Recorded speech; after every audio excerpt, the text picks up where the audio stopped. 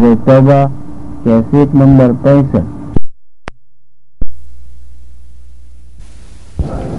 سیدنا محمد وعلى آلہ واصحابہ اجمعین۔ اللهم صل على سيدنا محمد وعلى آل سيدنا محمد كما صليت على إبراهيم وعلى آل إبراهيم في العالمين إنك حميد مجيد۔ قال الله تبارك وتعالى في كلامه المجيد: أعوذ بالله من الشيطان الرجيم، بسم الله الرحمن الرحيم۔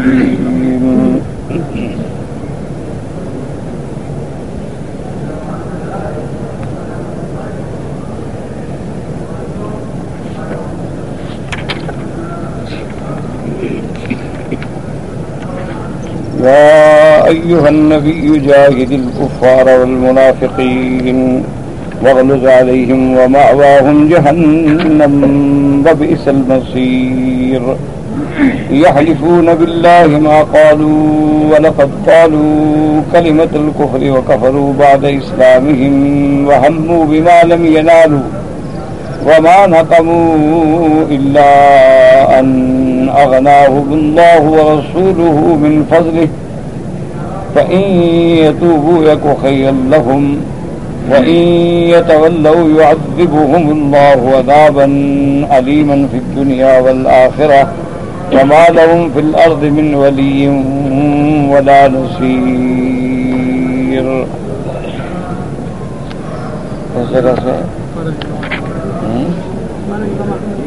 کالما احمد ایک جگہ ہوگا، کس جگہ کالما احمد؟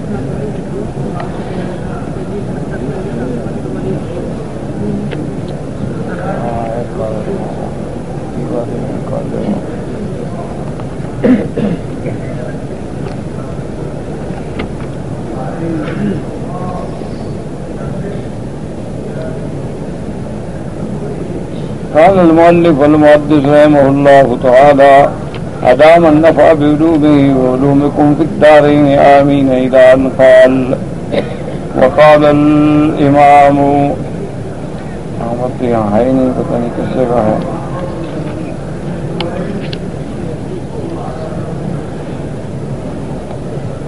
وكذا قد حقا في معجم الطبراني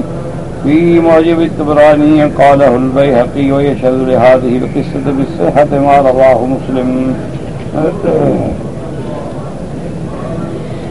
حدثنا زهير بن حرب قال حدثنا أبو أحمد الكوفي قال حدثنا الوليد بن جميل قال حدثنا أبو الطفيل قال بين رجل من أهل العقبة وبين حذيفة بعد ما يكون بين الناس، فقال: أنشدك بالله كم كان أصحاب العقبة؟ قال: فقال له القوم: أخبره إذ سألك. فقال: كنا نخبر أنهم 14، فإن كنت منهم فقد كان القوم 15، وأشهد بالله أن 12 منهم حرب لله ولرسوله في الحياة الدنيا ويوم يقوم الأشهاد.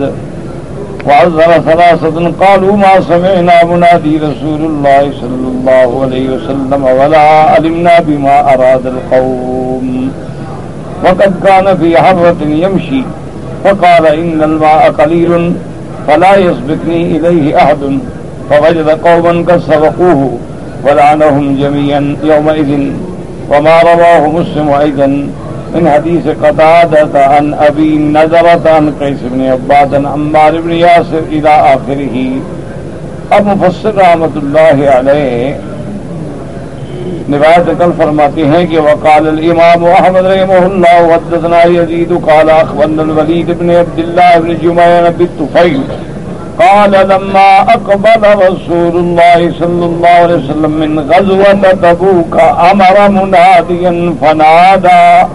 حضور صلی اللہ علیہ وسلم جب تشریف لے آئے غزوہ تبوک سے تو آپ نے حکم دیا ایک بلانے والے کو، پکارنے والے کو اس نے پکارا: ان رسول اللہ اخذ العقبۃ فلا یاخذها احد، وبینما رسول اللہ یقوده حذیفۃ ویسوقه عمار اذ اقبل رهط متلمسون على الرواحل فغشوا عمارا وهو يسوق برسول الله صلى الله عليه وسلم فأقبل عمار رضي الله عنه يضرب وجوه الرواحل فقال رسول الله حذيفة وقد حتى هبط رسول الله صلى الله عليه وسلم ما هبط نزل ورجع عمار فقال يا عمار حلفت القوم.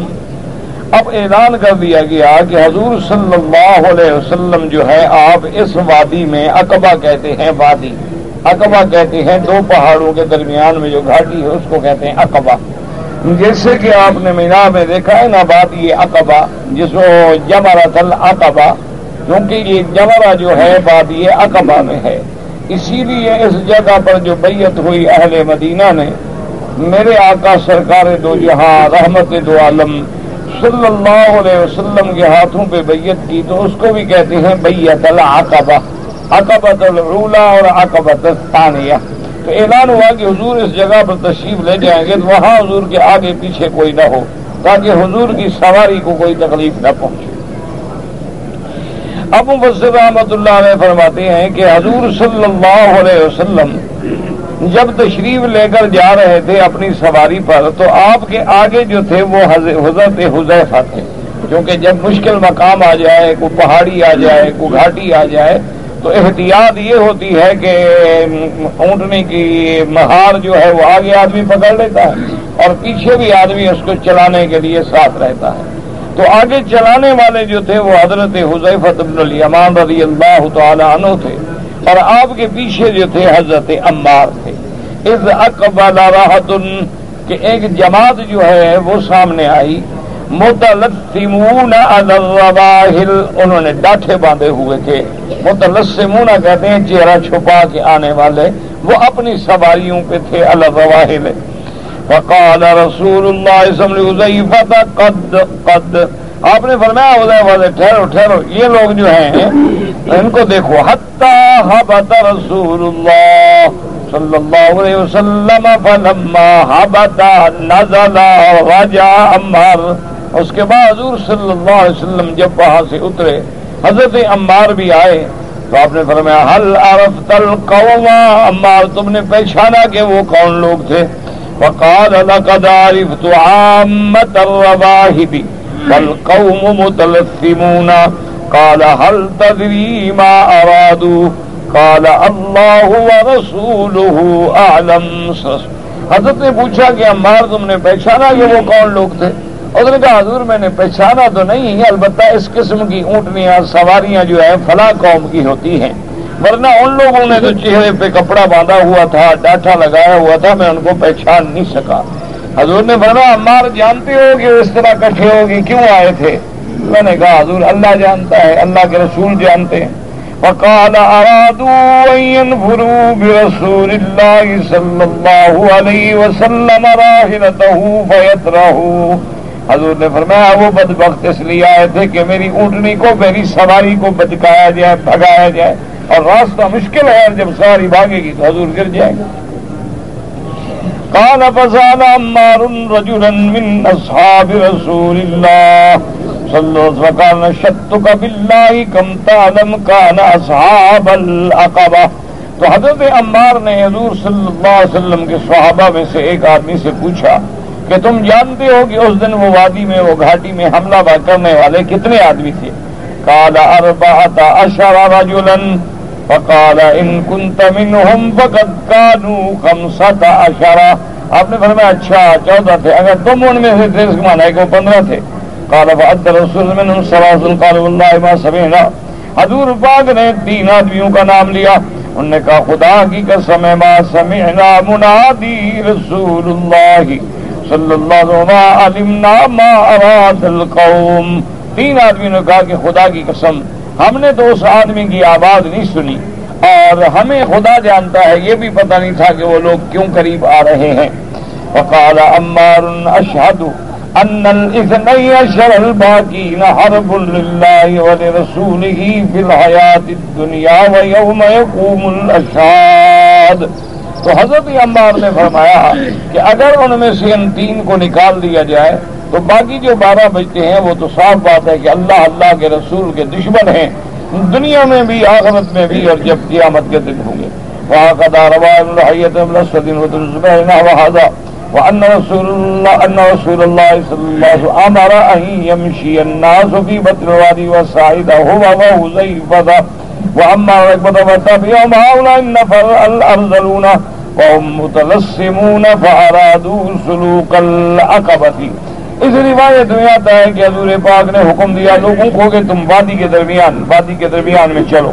حضور پاک صلی اللہ علیہ وآلہ وسلم اللہ تبارک و تعالی نے حضور پاک کو خبر دی علی مرادہم رسول اللہ صلی اللہ علیہ وسلم فامر حذیفہ کہتے ہیں وساعدہ ہوا وحذیفہ حضور اور حضرت حذیفہ حضرت عمار جو تھے اس گھاٹی پہ چڑھے اور یہ جو لوگ تھے ان جماعت الارذلون یہ رذیل لوگ جو تھے جو ڈاٹھا باندھے ہوئے تھے فارادوا سلوک العقبۃ ان نے بھی چاہا کہ ہم اس گھاٹی کو عبور کریں فاطلع اللہ علی مرادہم اللہ پاک نے ان کے ارادوں سے حضور پاک کو خبر کر دیا فامر حذیفہ فرجع الیہم حضور نے حذیفہ کو حکم دیا کہ جاؤ ان کو مارو اور ان کو بھگاؤ فضرب وجوہ رواحلہم وفاضی ورجعوا مکوہین انہوں نے آگے ان کی سواریوں کے منہ پہ مارا اور اس کے بعد وہ گھبرا بھی گئے ذلیل ہو کے پیچھے بھی ہٹے.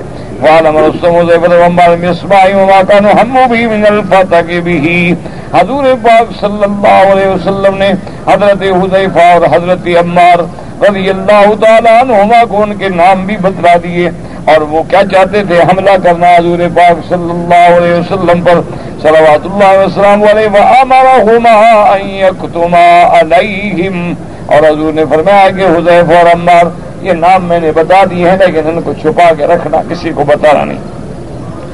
وَكَذَا رَوَى يُونُسُ عَنْ ابن اسحاق إِلَّا أَنَّهُ سَمَّى جَمَاعَةً مِّنْهُمْ فَاللَّهُ أَعْلَمُ.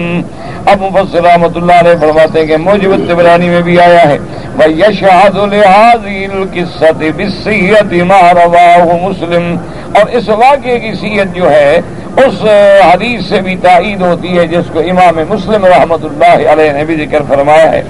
انہوں نے ذکر فرمایا حدثنا زہیر بن حرب قال حدثنا ابو احمد الکوفی قال حدثنا ولید بن جبیر قال حدثنا ابو طفیل قال كان بین رجل من اهل العقبۃ وبین حذیفہ بعد ما يكون بین الناس. حضرت حذیفہ اور ایک آدمی کے درمیان میں کچھ جھگڑا تھا کچھ ناراضگی تھی جیسے لوگوں کے درمیان ہو جاتی ہے.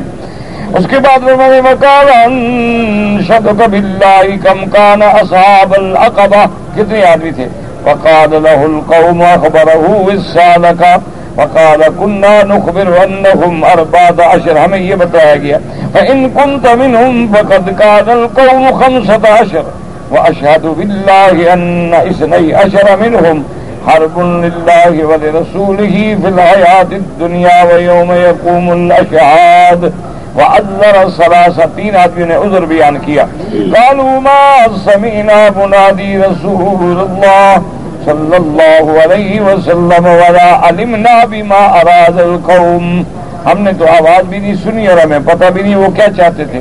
وقد كان في حرة يمشي حرہ کہتے ہیں پہاڑوں کے درمیان میں گھاٹی یہاں پتھر ہوں جیسے حرہ شرقیہ مدینہ منورہ میں حرہ شرقیہ اسی طرح حرہ یعنی حرب وہ جگہ جہاں زمین پہ پتھر ہوتے ہیں چھوٹے چھوٹے چھوٹے چھوٹے اس کو حرہ کہتے ہیں.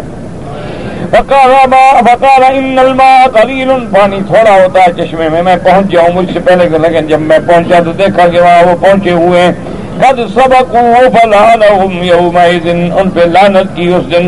وما روى مسلم بن حديث قتادة بنظرة عن قيس بن عباد عمار بن ياسر قال اخبرني حذيفة عن النبي صلى الله عليه وسلم انه قال في اصحابي 12 منافقا لا يدخلون الجنة ولا يجدون ريحها حتى يلج الجمل في سم الخياط.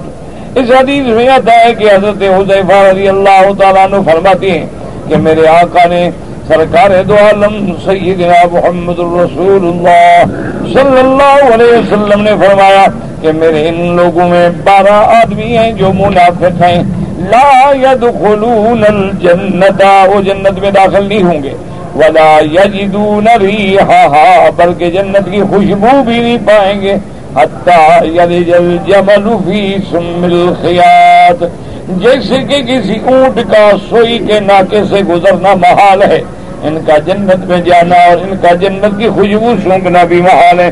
ثمانیۃ منہم تکفیکہم الدبیلۃ سراج من نار تظہر بین اکتافہم حتی ینجم فی صدورہم، ان میں سے 8 آدمیوں کو تو دبیلہ ہلاک کرے گا۔ وہ دبیلہ کیا ہوتا ہے؟ وہ کہتے ہیں آگ کا شعلہ، وہ ان کے 2 کندھوں کے درمیان پیچھے سے ظاہر ہوگا اور سینے سے نکل جائے گا ان کو جلا کے۔ فلہذا کان حذیفہ یقال صاحب السر الذی لا یعلمہ غیرہ، اسی لیے صحابہ حضرت حذیفہ کو کہتے تھے یہ رازدان نبوت ہے، یہ حضور صلی اللہ علیہ وسلم کا رازدان ہے، حضور پاک نے جو ان کو خبر دی وہ کسی کو خبر نہیں دی۔ اے من تعیین جماعۃ من المنافقین وهم ہؤلاء قد اطلعه علیہم رسول اللہ صلی اللہ علیہ وسلم دون غیرہ، حضور پاک نے صرف حضرت حذیفہ رضی اللہ تعالیٰ عنہ کو بتلایا اور کسی کو نہیں بتلایا۔ وقد ترجم الطبراني في مسند حذيفة تسمية أصحاب العقبة ثم روى عن ابن عبد العزيز بن الزبير بن كان وقالهم معتب بن بشير وغدية بن ثابت وجد بن عبد الله بن النبتل بن الحارث بن بني عمرو بن عوف الحارث بن يزيد الطائي وأوس بن قيدي والحارث بن سويد سعد بن زرارة وقيس بن فهد وسويد وداعس من بني الحبلاء وقيس بن عمرو بن السهل وزید بن اللسیت وسلالت بن الحمام وہما من بنی قینقاء اظہر الاسلام۔ ایک سند میں ان کے یہ نام ذکر کیے گئے ہیں کہ یہ وہ لوگ ہیں، لیکن راجح قول یہی ہے کہ حضور پاک نے صلی اللہ علیہ وسلم نے حضرت حذیفہ کو تو بتلا دیا، لیکن حضرت حذیفہ کو ساتھ یہ نصیحت بھی فرما دی کہ ان کو ظاہر نہ کرنا اور چھپا لینا، کہ اس کی وجہ یہ ہے کہ اگر ظاہر کریں گے تو حضور صلی اللہ علیہ وسلم کے جو مخلصین صحابہ ہیں وہ ان کو قتل کر دیں گے، تو بات بڑھ جائے گی کہ حضور اپنے ساتھیوں کو بھی قتل کر دیتے ہیں۔ تو اسی میں حکمت تھی، حضور پاک صلی اللہ علیہ وسلم نے ان کے راز کو چھپا دیا۔ وَقَوْلُهُ تَبَارَكَ وَتَعَالَى وَمَا نَقَمُوا إِلَّا أَنْ أَغْنَاهُمُ اللَّهُ وَرَسُولُهُ مِنْ فَضْلِهِ أَيْ وَمَا لِلرَّسُولِ عِنْدَهُمْ ذَنْبٌ إِنَّ اللَّهَ تَعَالَى أَغْنَاهُمْ بِبَرْكَتِهِ وَيَمْنِ سَعَادَتِهِ۔ اللہ پاک نے فرمایا کہ یہ بدبخت جو میرے نبی سے دشمنی کر رہے تھے اور انتقام لینا چاہتے تھے، میرے پاک نبی کا تو کوئی قصور نہیں ہے، یہی ہے کہ ان کی برکت سے ان کو غنا ملا، ان کو راحت ملی، ان کو اطمینان ملا، ان کو دولت ملی، اور میرے نبی پاک صلی اللہ علیہ وسلم کے بجائے فرما بردار ہونے کے دشمن ہو گئے، یعنی حضور کے آنے سے، حضور کی دعاؤں سے ان کی زندگی بدل گئی، لیکن اس کے باوجود یہ انتقام لینا چاہتے ہیں۔ اس کے بعد حضور صلی اللہ علیہ وسلم نے فرمایا لما بلغوا تمت علیہم السعادة دعاهم اللہ لما جاء به كما قال للانصار الم اجدکم ذلالا فهداکم اللہ بی وکنتم متفرقین فألفکم اللہ بی۔ حضور پاک نے انصار کے لوگوں سے یہ بھی فرمایا تھا جب انہوں نے غزوہ حنین کے موقع پہ تقسیم غنائم پہ اعتراض کیا، حضور نے فرمایا کیا تم لوگ گمراہ نہیں تھے؟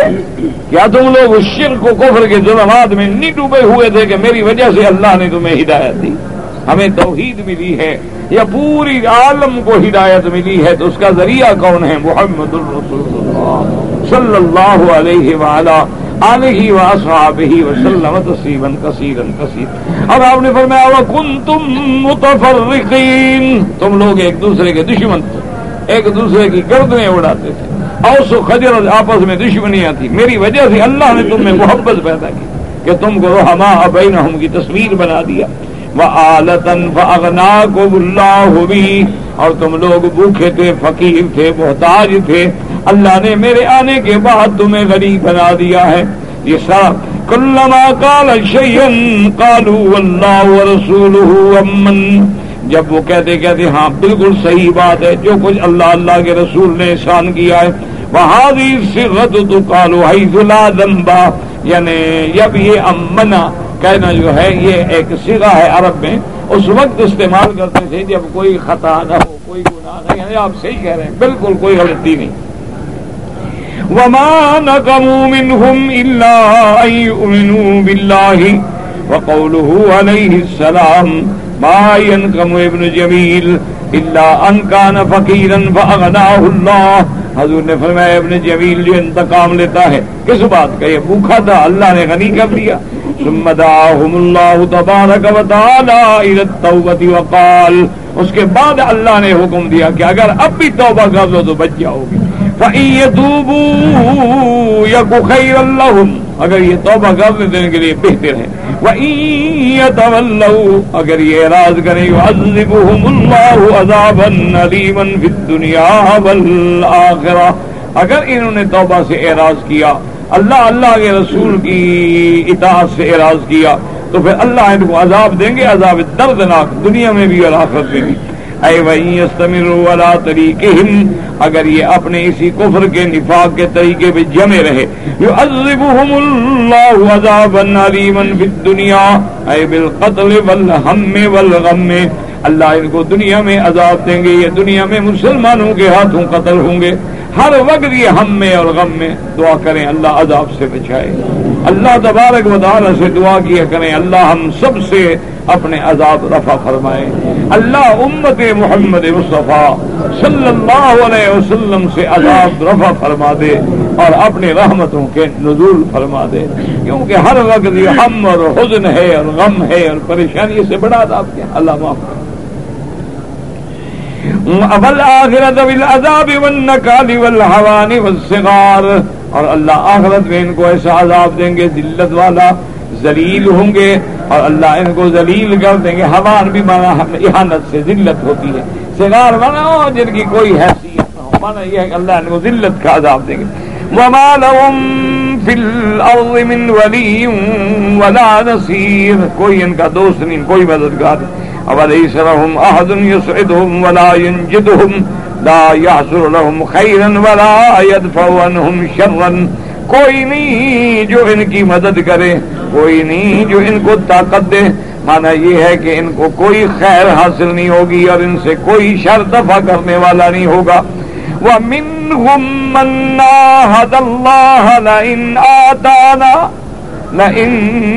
آتَانَا مِنْ فَضْلِهِ لَنَصَدَّقَنَّ وَلَنَكُونَنَّ مِنَ الصَّالِحِينَ فَلَمَّا آتَاهُمْ مِنْ فَضْلِهِ بَخِلُوا بِهِ وَتَوَلَّوْا وَهُمْ مُعْرِضُونَ وَأَعْقَبَهُمْ نِفَاقًا فِي قُلُوبِهِمْ إِلَى يَوْمِ يَلْقَوْنَهُ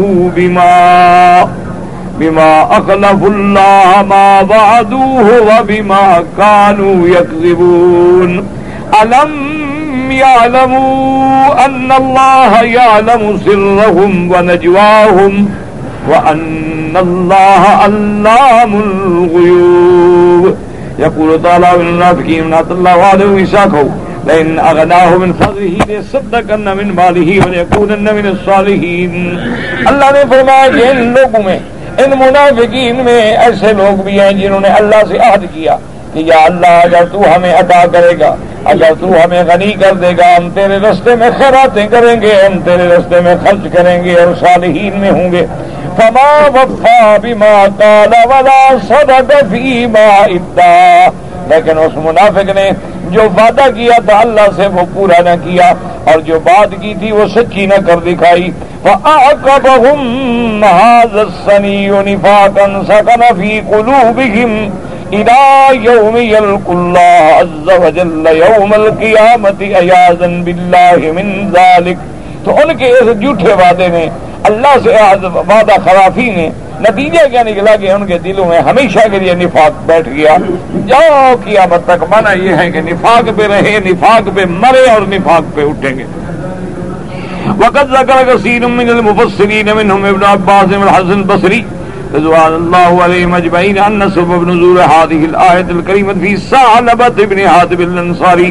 اب مفسر رحمۃ اللہ علیہ فرماتے ہیں کہ بہت سارے مفسرین میں سے جن میں حضرت ابن عباس ہیں، حضرت حسن بصری ہیں رضوان اللہ، وہ فرماتے ہیں کہ یہ آیت جو ہے سبب نزول جو ہے ثعلبہ ابن حاتب انصاری کے بارے میں نازل ہوئی ہے. یاد رکھیں یہ سبب تو ایک ہوتا ہے لیکن حکم قیامت تک عام ہوتا ہے. جو آدمی پھر اللہ سے وعدہ کر کے پورا نہ کرے, اللہ سے عہد کر کے پورا نہ کرے, پھر اس کو بھی اسی طرح سزا ملتی ہے. ایسی فرماتے ہیں وقد ورد فیہ, اور اس بارے میں جو روایت آئی رفعہ ابن جریر ہا ہنا وابن ابی حاتم الحدیث مان ابن رفاعت ابی ابن یزید ابی عبد الرحمن القاسم ابن عبد الرحمن مولا عبد الرحمن بن معاویہ نبی امامۃ الباہری عن ثعلبۃ بن حاتب الانصاری انه قال لرسول اللہ صلی اللہ علیہ وسلم ادعو اللہ ان یرزقنی مالا قال فقال رسول اللہ صلی اللہ علیہ وسلم ویحک یا ثعلبہ یا ثعلبہ قلیل تؤدی شکرہ خیر من کثیر لا تطیقہ. اب مفسر رحمۃ اللہ علیہ فرماتے ہیں کہ ابھی امامۃ الباہری نے ثعلبۃ بن حاتب الانصاری سے روایت کی ہے کہ اس نے آ کے سرکار دو جہاں سیدنا محمد مصطفیٰ صلی اللہ علیہ وسلم سے کہا ادعو اللہ ان یرزقنی مالا, حضور دعا کریں اللہ مجھے غنی کر دے, اللہ مجھے مال دے. حضور پاک نے فرمایا بھائی یا ثعلبہ, ہلاکت و ثعلبہ کیا کہہ رہے ہو, قلیل تؤدی شکرہ خیر من کثیر لا تطیقہ. تھوڑا ملے لیکن شکر کرو یہ بہتر ہے. یہ تھوڑا ملتا ہے جو بھی ہے الحمدللہ گزر ہو رہا ہے عزت سے, بجائے اس کے کہ اللہ مال تو زیادہ دے دے اور پھر شکر نہ کر سکو. لیکن یاد رکھو کہ اللہ کی نعمتوں پہ شکر کرو گے تو اللہ زیادہ دے دے. یہ اللہ کا قرآن میں وعدہ ہے لئن شکرتم لأزیدنکم وَلَئِن كَفَرْتُمْ إِنَّ عَذَابِي لَشَدِيدٌ. اللہ نے فرمایا تم اگر میری نعمت پہ شکر کرو گے تو میں اپنی نعمتیں بڑھا دیتا ہوں, اور اگر تم کفر کرو گے تو پھر میرا عذاب بھی بڑا سخت ہے. لیکن یاد رکھو کہ شکر کرنے کا معنی کیا ہے, اللہ کی نعمت پہ شکر کرو. شکر کا معنی یہ نہیں ہوتا کہ بس کھا لیا پی لیا اور کہا اللہ تیرا لاکھ لاکھ شکر ہے کہ بھائی میں جی بڑا شکر کرتا ہوں. یہ شکر نہیں ہے. یاد سب سے پہلا شکر یہ ہے کہ اللہ پر, اللہ کے رسول پر ایمان لاؤ. اگر بندہ کافر ہے لاکھ شکر کرے تو کیا شکر, اس نے جب اپنے رب کو پہچانا ہی نہیں تو شکر کیا کیا. تو سب سے پہلا شکر کیا ہے, یاد رکھو ایمان باللہ, اللہ پر ایمان لانا, اللہ کے رسول پر ایمان لانا, اللہ کے احکام پہ, قرآن پہ, شریعت پہ ایمان لانا. جو ایمان نہیں لا رہا, یہودی ہے, عیسائی ہے, ہندو ہے, وہ کیا شکر ہے, وہ تو خدا کو پہچانتا ہی نہیں. جس نے نعمتیں دی ہیں ان کو مانتا ہی نہیں, یہ کیا شکر ہے. نا جی آپ کو نعمت دی ایک بندے نے, آپ جانتے نہیں کہ وہ کون ہے, آپ اس کو مانتے ہی نہیں, اپنے عقل سے بنائے ہوئے ہیں خدا بھی اور بت بھی اور سارے بھی, تو یہ تو کوئی شکر نہیں. اچھا پھر شکر کا معنی یہ ہوتا ہے کہ اللہ نے جو نعمتیں دی ہیں وہ اللہ کی فرما برداری میں خرچ ہوں. یہ ہے شکر کہ اللہ نے آنکھیں دی ہیں, اللہ نے ہاتھ دیے ہیں, اللہ نے پاؤں دیے ہیں, اللہ نے عقل دیا ہے. اگر اللہ عقل نہ دیتا, پاگل بنا دیتا, ہم کیا کریں. اللہ ہمیں اندھا کر دے, ہم کیا کریں. اللہ ہمیں لنگڑا بنا دیتے, ہم کیا کریں. اللہ ہمارے ہاتھ چھین لیتے, ہم کیا کریں. اللہ تبارک و تعالیٰ ہمیں چلنے کی طاقت ہی نہ دیتے, ہم کیا کر دیں. اللہ تبارک و تعالیٰ ہمیں کھانے کی قوت ہی نہ دیتے, ہم کیا کر دیں. اللہ ہمیں بیوی بچوں کے بارے میں طاقت ہی نہ دیتے, ہم کیا کر دیں. تو یہ ساری نعمتیں جو دی ہیں تو اب یہ اللہ کے حکم میں سر, اللہ کی فرما برداری میں خرچ ہوں, یہ ہے شکر. اچھا اللہ نے مال دے دیا, تو مال جو دے دیا ہے وہ بھی یہ نہیں کہ جوئے میں خرچ کرے, وہ جا کے شرابوں میں اڑا دے, عیاشیوں میں اڑا دے, حرام کاریوں میں اڑا دے, منشیات و مخدرات میں اڑا دے, غلط دوستوں میں اڑا دے. وہ تو نہ شکریہ. اللہ نے جو مال دیا ہے وہ اللہ کے راستے میں خرچ, اللہ کے احکام, صدقات, حج, زکوٰۃ, خیرات, غریبوں کی اعانت, بیواؤں کی اعانت, یتیموں کی اعانت, ہر غریب کو ڈھونڈ ڈھونڈ کے بیچارہ بھاگ رہا ہے, یہ ہے اس کا شکر. اور ان کے بعد جو آخری درجہ ہے وہ ہے زبان سے ہر نعمت پہ کہنا الحمدللہ.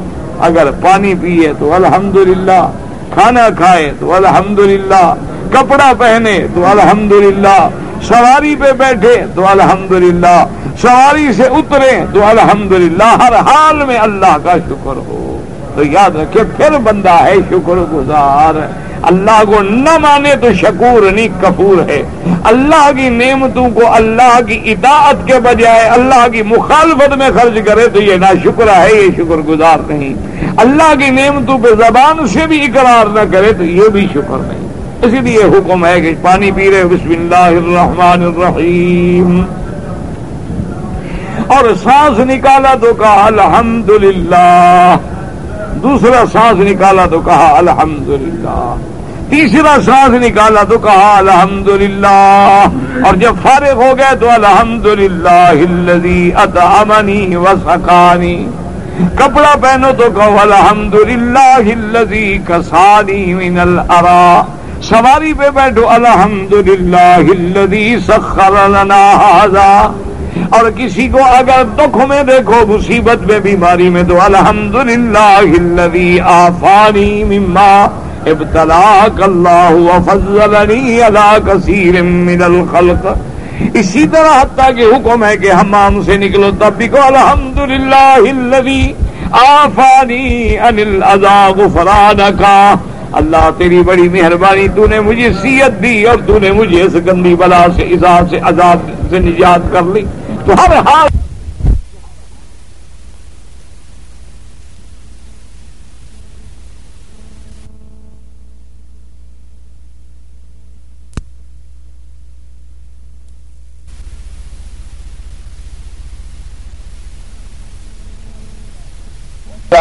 ہے، کتب متقدمہ سے ہیں جن کے بارے میں لا نصدق ولا نکذب، لیکن مفسرین علماء ان روایتوں کو اس لیے نقل کرتے ہیں کہ بھی آدمی فائدہ اٹھائے، معلومات حاصل کرے، جو قرآن و حدیث کے خلاف ہیں ان کو چھوڑ دیں اور جو موافق ہوں لے لیں۔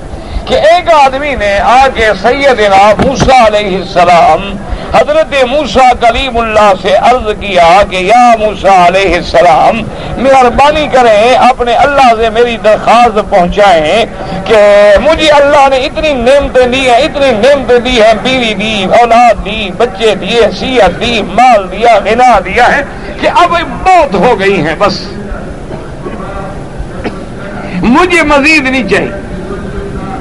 تو موسیٰ علیہ السلام نے کہا ٹھیک۔ تو انہوں نے عرض کیا اللہ میاں تیرا بندہ بہت نعمتیں ملی ہیں، بڑا خوش ہے، بڑا راضی ہے، وہ کہتے ہیں بس آپ مہربانی کرو اور نہیں چاہیے۔ کبھی زیادہ نعمتیں مل جاتی ہیں بندہ پھر یوں بھی تو کرتا ہے۔ آپ نے دیکھا نہیں بعض لوگ ایسے ہوتے ہیں بچے زیادہ ہو جائیں کہتے ہیں یار اللہ کرے آپ پیدا ہی نہ ہو۔ بعض لوگ رو رہے ہوتے ہیں کہ اللہ میاں کو ایک بچہ تو نصیب کر۔ تو جب موسیٰ علیہ السلام نے اللہ سے عرض کیا تو اللہ نے فرمایا موسیٰ علیہ السلام میرے بندے کو بھی کہہ دیں کہ تیرا رب کہتا ہے کہ تو شکر کرنا بند کر دے، میں نعمتیں دینا بند کر دوں۔ تو جب تو بندہ ہو کہ میرے شکر سے باز نہیں آ رہا تو میں کریم رحیم مالک ہوں آسمان و زمینوں کا، میں کیوں نعمتیں بند کر دوں؟ جب تک تم شکر کرتے رہو گے میں دیتا رہوں، اور جس دن تم شکر بند کر دو گے ہم بھی نعمتیں بند کر دیں۔ یہی وہ وجہ ہے، یاد رکھیں کہ آج پورے عالم اسلام پہ مصائب و آلام کے بادل چھا گئے ہیں۔ وجہ کیا ہے کہ ہم نے اللہ کا شکر چھوڑ دیا۔ کہ جن لوگوں کو دولت ملی ہے ان کی دولت یا زنا میں ہے، عیاشی میں ہے، فلموں میں ہے، بے حیائی میں ہے، جوئے میں ہے، کمپیوٹر گیموں میں ہے، شرارتوں میں ہے، فساد میں ہے، اور اللہ کی طرف رجوع ہی نہیں۔ آپ اپنے اپنے محلے پہ آنکھیں بند کر کے غور کریں ٹھنڈے دل سے کہ آپ کے محلے میں کتنے آدمی ہیں امیر اور ان میں زکوٰۃ کتنی دیتے ہیں۔ ٹھنڈے دل سے بالکل ایسے طرح آنکھیں بند کر لیں، اور اپنے آدمی کو زیادہ پتہ نہ ہو تو محلے کے تو 50 100 200 400 بندے کا پتہ ہوتا ہے نا کہ کتنے ان میں امیر ہیں اور کتنے زکوٰۃ دیتے ہیں۔ اچھا آپ محلے میں نظر ڈال لیں اور غور کر لیں کہ ہمارے محلے کی آبادی ہے 2000 آدمی، ان میں نماز میں کتنے ہوتے ہیں؟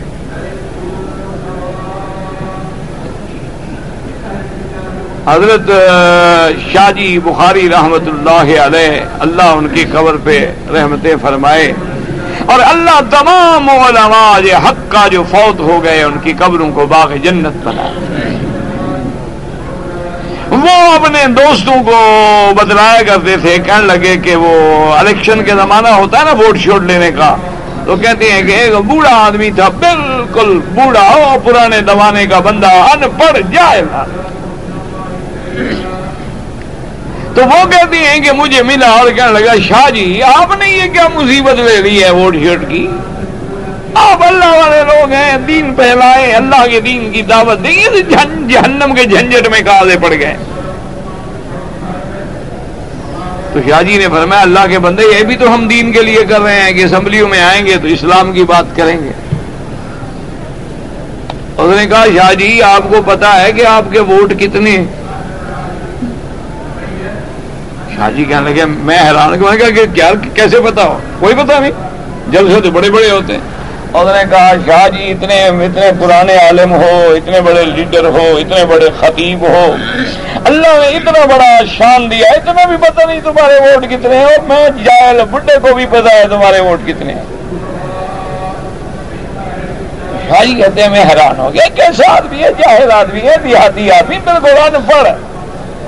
میں نے کہا اچھا بابا پھر تو ہی بتا کے کتنے ہمارے ووٹ ہیں۔ اس نے کہا شاہ جی کسی چھوٹے سے شہر میں جا کے فلم کی حاضری میں جو بندے جاتے ہیں نا وہ بھی گن لو، اور مسجد میں جو نماز پہ آتے ہیں وہ بھی گن لو، جو مسجد کا نمازی ہے وہ تیرا ووٹر ہے، اور جو ادھر جا رہے ہیں وہ شیطان کا ووٹر ہے، گن لو، تمہارے زیادہ ہے ان کے زیادہ ہے۔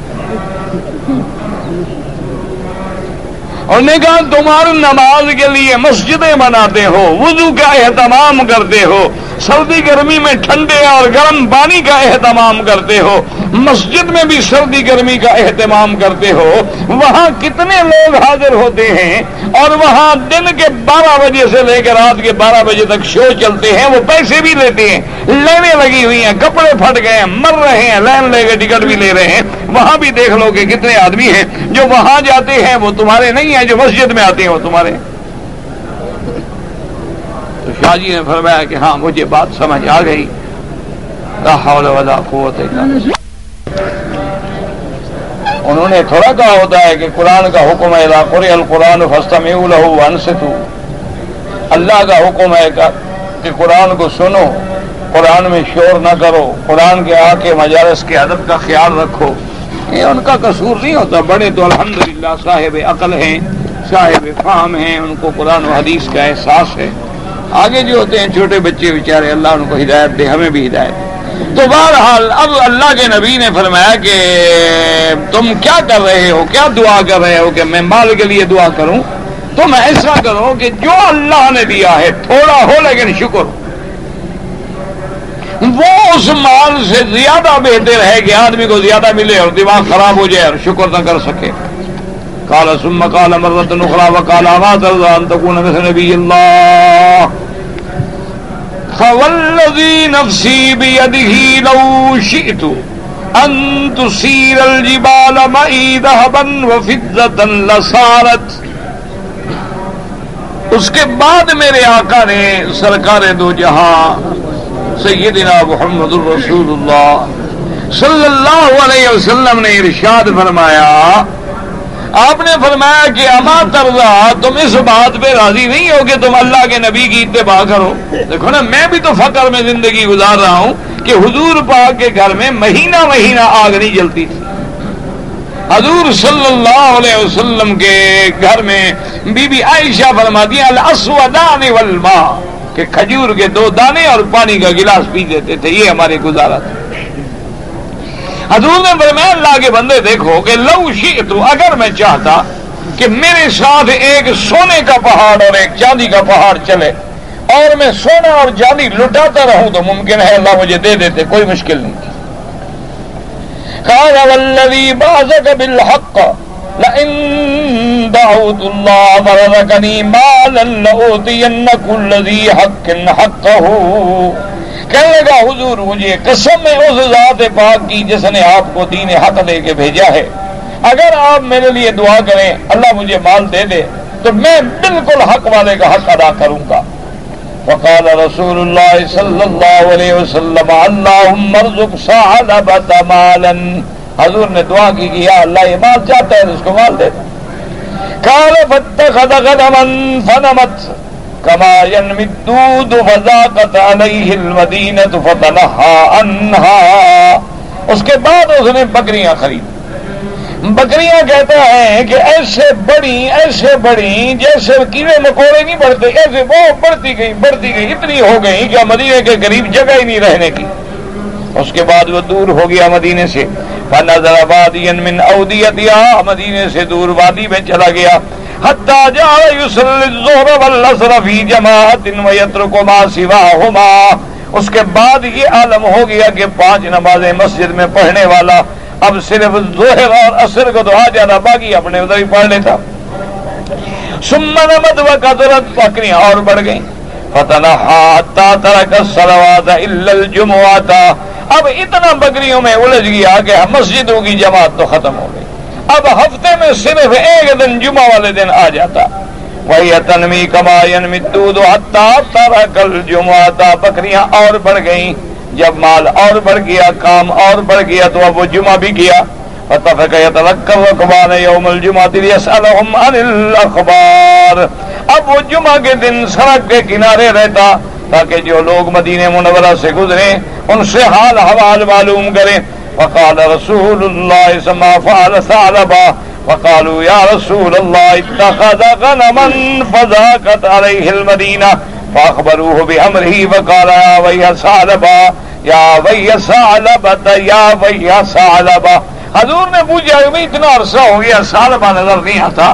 انہوں نے کہا حضور اس نے تو بکریاں خریدی تھیں اور اتنا مال ہو گیا اب تو آ ہی نہیں سکتا مدینہ منورہ، وہ تو رات دن بکریوں میں پھنسا ہوا ہے. دیکھا نہیں ہے جو لوگ کاروبار کے جھنجٹ میں پڑ جاتے ہیں اور ہر وقت بس دنیا مال. کبھی فیکٹری میں جا رہے ہیں، کبھی آ رہے ہیں، کبھی لے رہے ہیں، کبھی بیچ رہے ہیں، کبھی گھاٹے ہیں، کبھی نفع ہیں، پاگل ہو کے پھر رہے ہیں. حضور کو جب پتا چلا تو آپ نے فرمایا واہ بھائی ہلاکت ہے ثعلبہ تیرے لیے. وَأَنزَلَ اللَّهُ جَلَّ ثَنَاؤُهُ خُذْ مِنْ أَمْوَالِهِمْ صَدَقَةً. قَالَ وَنَزَلَتْ فَرَائِضُ الصَّدَقَةِ وَبَعَثَ رَسُولُ اللَّهِ صَلَّى اللَّهُ عَلَيْهِ وَسَلَّمَ رَجُلَيْنِ عَلَى الصَّدَقَةِ مِنَ الْمُسْلِمِينَ رَجُلًا مِنْ جُهَيْنَةَ ورجل مِنْ سُلَيْمٍ وَكَتَبَ لَهُمَا كَيْفَ يَأْخُذَانِ الصَّدَقَةَ مِنَ الْمُسْلِمِينَ. فقال لهما مر بثعلبة وبفلان رجل من بني سليم او من بني سليم. اس کے بعد جب اللہ نے زکوٰۃ کا حکم جاری کیا، حضور پاک نے 2 آدمی تھے، ایک بنی جوہینہ سے اور ایک بنی سلیم سے. آپ نے فرمایا جاؤ زکوٰۃ وصول کرو، اور ان کو حضور نے سارے احکام لکھوا دیے کہ زکوٰۃ کتنی لینی ہے، بکریوں سے کتنی لینی ہے، گائے سے کتنی لینی ہے، اونٹوں سے کتنی لینی ہے، نقد سے کتنی لینی ہے. اور آپ نے فرمایا کہ وہ ثعلبہ اور ایک فلاں آدمی جو تھا اس پہ بھی جانا، ان سے بھی زکوٰۃ لینی ہے. فقضى صدقاتهما فخرجا حتى أتيا ثعلبة فسأله الصدقة وأقرأه كتاب رسول الله صلى الله عليه وسلم وقال ما هذه إلا جزية ما هذه إلا أخت الجزية ما هذه ما هذا. وہ دونوں صحابہ جو تھے زکوٰۃ لینے کے لیے ثعلبہ کے پاس آئے اور انہوں نے حضور کا لکھا ہوا بھی پڑھایا. کہنے لگا اچھا یہ کیا زکوٰۃ ہے، یہ بھی ٹیکس ہے، اور کیا ٹیکس لگ گئی اور کیا ہو گیا، یہ بھی بس نام زکوٰۃ رکھ دیا گیا ہے، تو ٹیکس کی بہن نا ہے، تو ٹیکس والی بات ہے نا جی، میں تو نہیں جانتا یہ کیا ہے.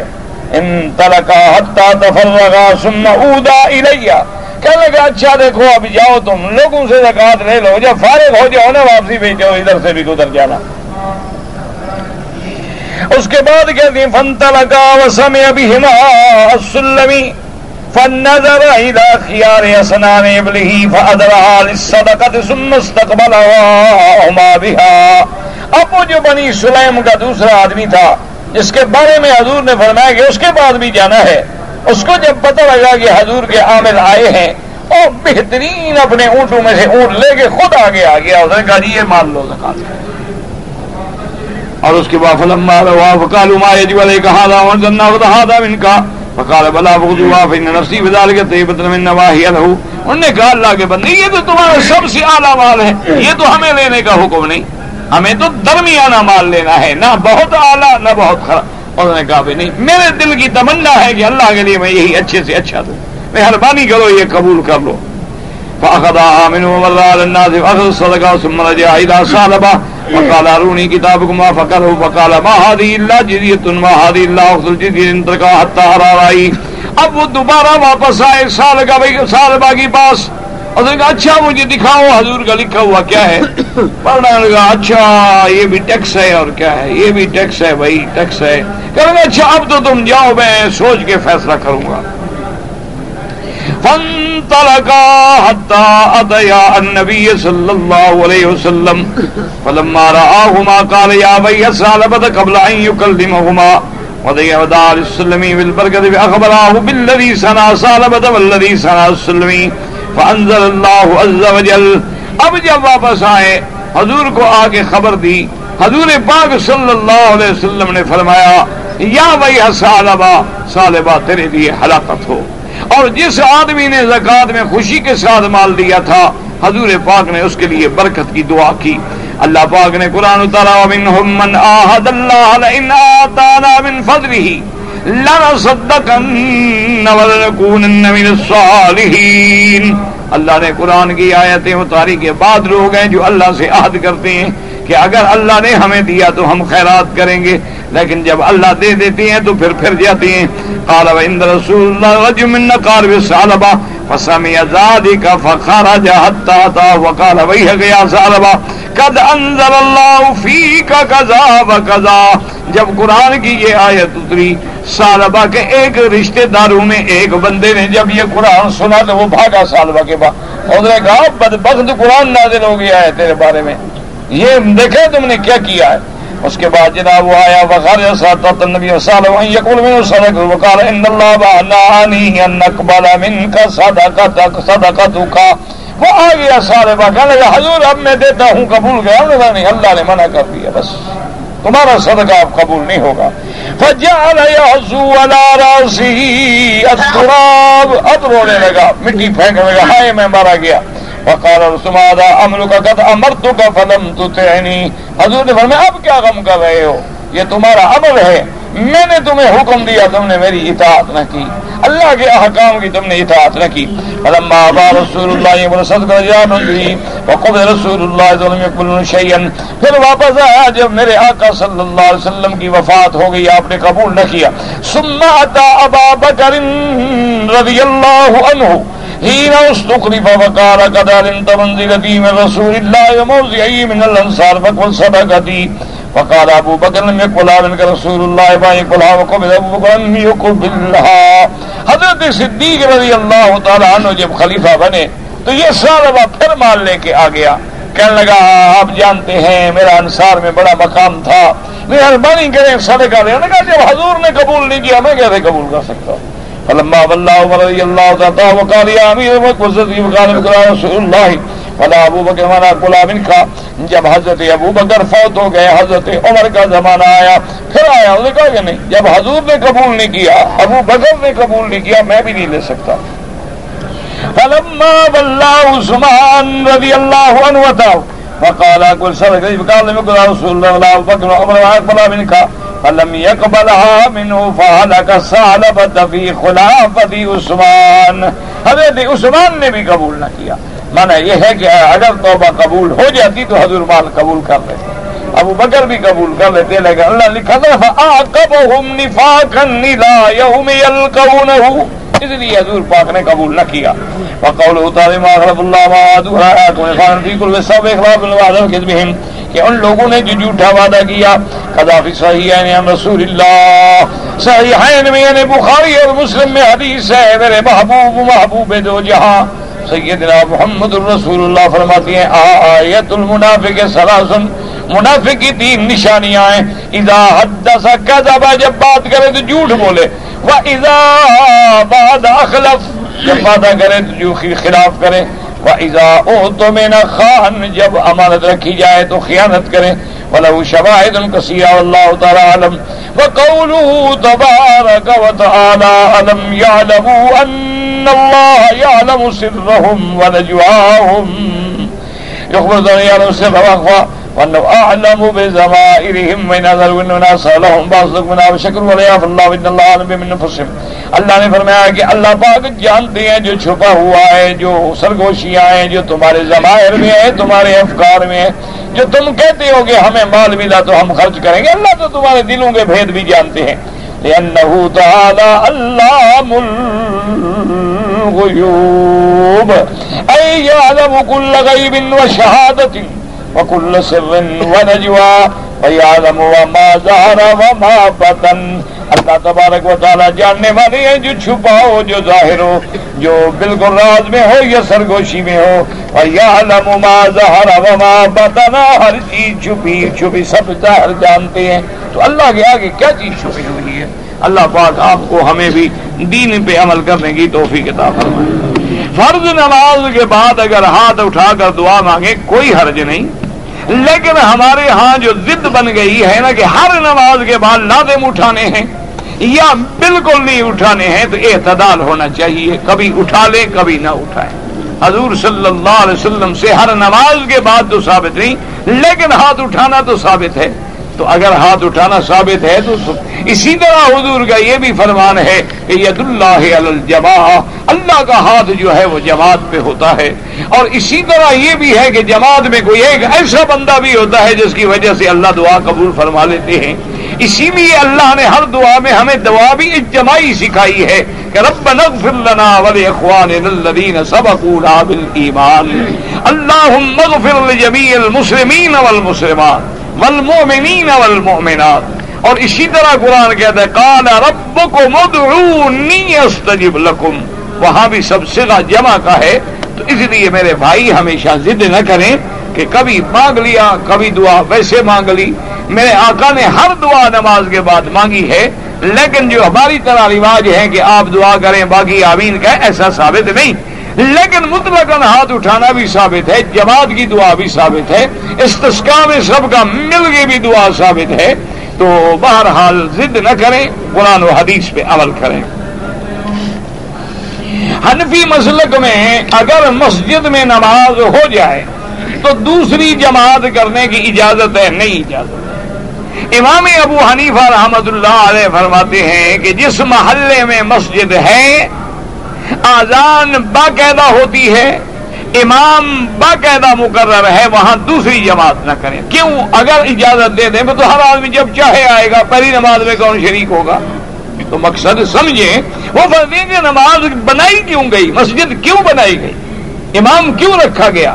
اگر ڈھیل دے دیں گے پھر تو ہر آدمی آتا رہے گا اور جماعت کرتا رہے گا اور آتا رہے گا اور کرتا رہے گا. کوئی جب آیا کرتے پھر امام رکھنے کی کیا ضرورت تھی؟ تو اس لیے ان کا مقصد یہ ہے کہ وہ جماعت کامیاب ہو. اگر وہ فرماتے ہیں کہ دوسری جماعت اتفاق ہے کہ ایک آدمی بہت لیٹ ہو گئے مجبور ہو گئے تو اس جگہ سے ہٹ کے دوسری جگہ جماعت کریں. باقی ائمہ کے نزدیک مسجد میں دوسری جماعتیں بھی جائز ہیں. اگر حج اور عمرہ میں طواف سے قبل سعی کر لے تو طواف نہیں ہوتا، عمرہ بھی نہیں ہوتا. جب تک طواف نہ کیا جائے صفا مروہ دوڑنا جائز ہی نہیں. تو یہ کیا مانا کہ صفا پہلے دوڑ لے طواف بعد میں کر لے؟ یہ تو وہی ہو گیا کہ ایک آدمی استنجا پہلے کر لے وضو بعد میں کرتا رہے گا، وضو کر کے استنجا کر لے. یہ عجیب بات ہے. بہرحال وہ عمرہ نہیں ہوتا، پہلے طواف ہوگا بعد میں صفا ہوگی جو سنت ہے محمد الرسول اللہ صلی اللہ علیہ وسلم. طواف کے بعد جو 2 رکعت ہے وہ بہت ضروری ہے. امام ابو حنیفہ رحمۃ اللہ علیہ کے نزدیک تو واجب ہے، باقی ائمہ کے نزدیک سنت ہے.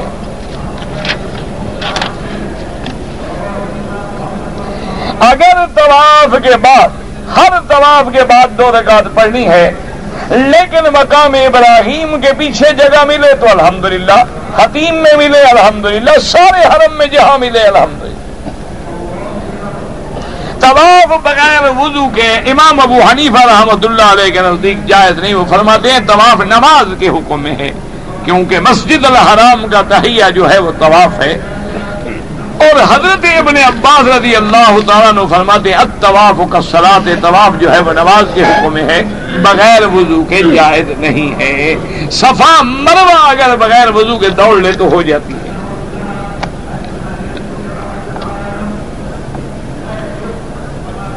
اگر ہم نے عمرہ کی نیت سے آئے ہیں اور عمرہ کر لیا ہے، اب اگر دوسرا عمرہ کرنا چاہیں کوئی منع نہیں، آپ اگر مدینہ منورہ جائیں گے واپس آئیں گے تب بھی تو بغیر احرام کے نہیں آ سکتے، عمرہ ہی کریں گے۔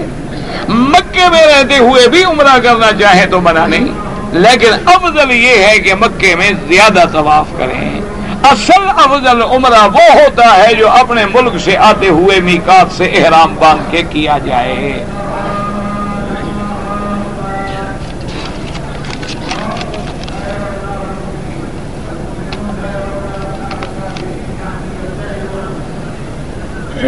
ایک آدمی نے ظہر کی رکعت 4 رکعت کے بجائے 5 رکعت پڑھی، مقتدی پیچھے بیچارے سبحان اللہ اللہ اکبر کہتے رہے لیکن اس نے پرواہ نہیں کی، اور پھر سجدہ سہو بھی نہیں کیا تو نماز نہیں ہوئی، دوبارہ پڑھنی پڑی۔ اگر وہ سجدہ سہو کر لیتا تو نماز ٹھیک ہو جائے۔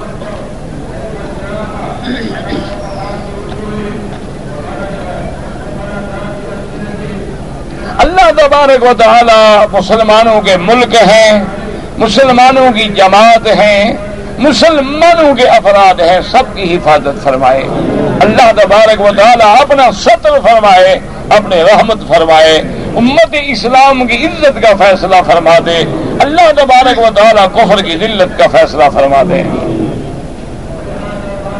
امت پہ بڑا وقت آ گیا ہے، بالکل امتحان آتے ہیں دنیا میں، اللہ سے دعا کریں کہ اللہ تبارک و تعالی ایمان عطا فرمائے، اللہ تبارک و تعالی اتباع کتاب و سنت عطا فرمائے، اللہ تبارک و تعالی مسلمانوں کی جان مال آبرو عزت کی حفاظت فرمائے۔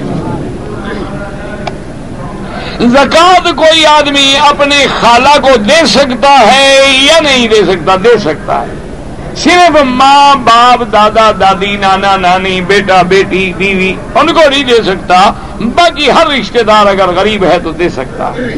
حضور کی محبت اور قرب کیسے حاصل کریں؟ اتباع رسول اللہ صلی اللہ علیہ وسلم، اور دوسرا کثرت کے ساتھ حضور پہ درود پڑھیں، گھر میں سفر میں حضر میں چلتے پھرتے طواف میں ہر مقام پہ جتنا ہو سکے زیادہ سے زیادہ درود پڑھیں حضور صلی اللہ علیہ وسلم پر، انشاءاللہ اللہ کے نبی کی قیامت میں شفاعت بھی نصیب ہوگی اور قرب بھی نصیب ہوگا۔ کہتے جی کہ مجھے نماز کے دوران میں اسلام کے بارے میں شیطان وسوسے ڈالتا ہے، یہ ایمان کی علامت ہے، یہ اچھی بات ہے، بری بات نہیں ہے، کیونکہ یاد رکھو کہ اگر اندر مال ہوگا تو ڈاکو ڈاکہ ڈالے گا، اگر خالی ہو تو کون ڈاکہ ڈالے گا؟ تو اندر ایمان آ گیا ہے، دین آ گیا ہے تو شیطان ڈاکہ مارنا چاہتا ہے نا، اس لیے وہ جتنا وسوسے ڈالے کوئی فکر نہ کرے، کوئی غم نہ کریں، کوئی ہم نہ کریں، بلکہ ان کے فتنوں کا علاج کیا ہے کہ آخری 2 صورتیں پڑھا کریں، اور دوسرا فتنے کا علاج کیا ہے؟ وہ جتنا وسوسہ ڈالے تو عبادت اور بڑھا دو، وہ 2 رکعت پڑھے نا، وہ فتنے کا آپ 2 رکعت اور شروع کر دو، وہ اور فتنے ڈالے تم 2 رکعت اور شروع کر دو، تو وہ جتنا وساوت ڈالے اتنی عبادت میں زور لگاؤ، خود ناکام ہو کے ذلیل ہو کے بھاگ جائے گا۔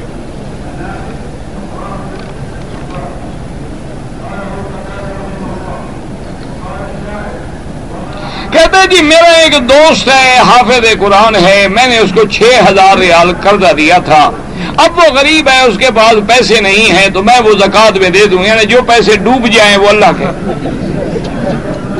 ماشاء اللہ کیسا سمجھدار آدمی، یعنی جو پیسے قرضے میں ڈوب گئے اچھا اللہ میاں ہوتے، یعنی جو بکری مر جائے گا اللہ میاں خیرات، اور جو زندہ ہے اس کے دودھ پیتے رہو، یہ جناب زکوٰۃ ادا نہیں ہوتی۔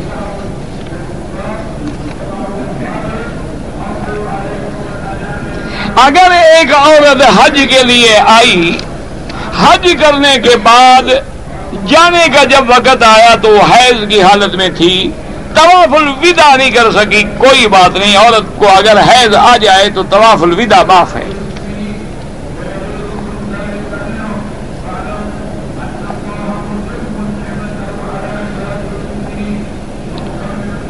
یہودیوں کو نقصان پہنچے تو مسلمان افسوس کرتے ہیں، مسلمانوں کو نقصان پہنچے تو خوش ہوتے ہیں، یہ کوئی ایمان کی علامت تو نہیں ہے۔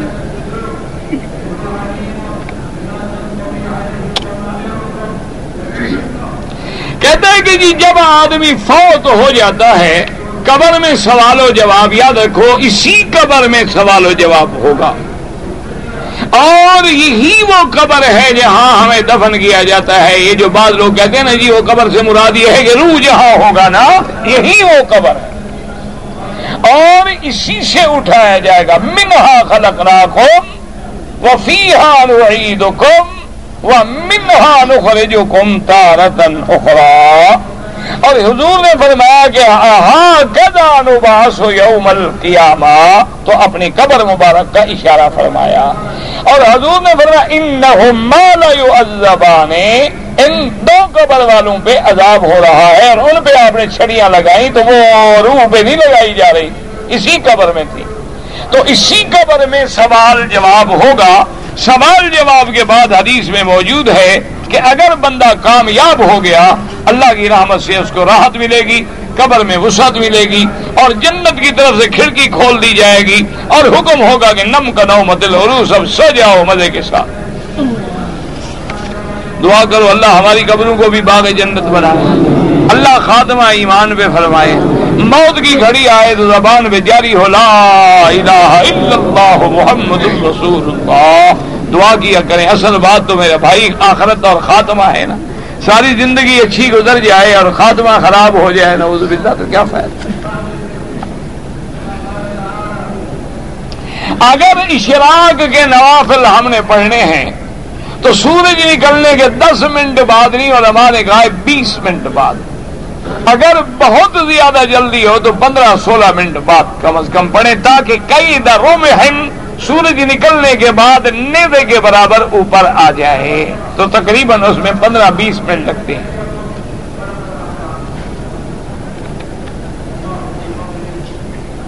اگر جنازے کی دوسری اور تیسری تکبیر میں جہاں ملے اللہ اکبر، جب بچ جائیں تکبیریں بعد میں کہہ دے اللہ اکبر السلام علیکم۔ داڑھی کی لمبائی جو ہے وہ 1 مشت کے برابر ہو، داڑھی مکمل ہونی چاہیے، ہاں قدرت میں نہ ہو تو اللہ کی مرضی۔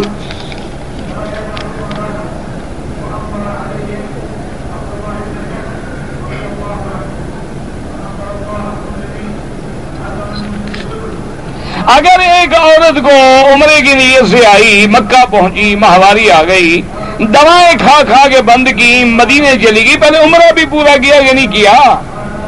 بہرحال اگر 10 دن گزر جائیں تو پھر حیض نہیں ہوتا، بلکہ ان گولیوں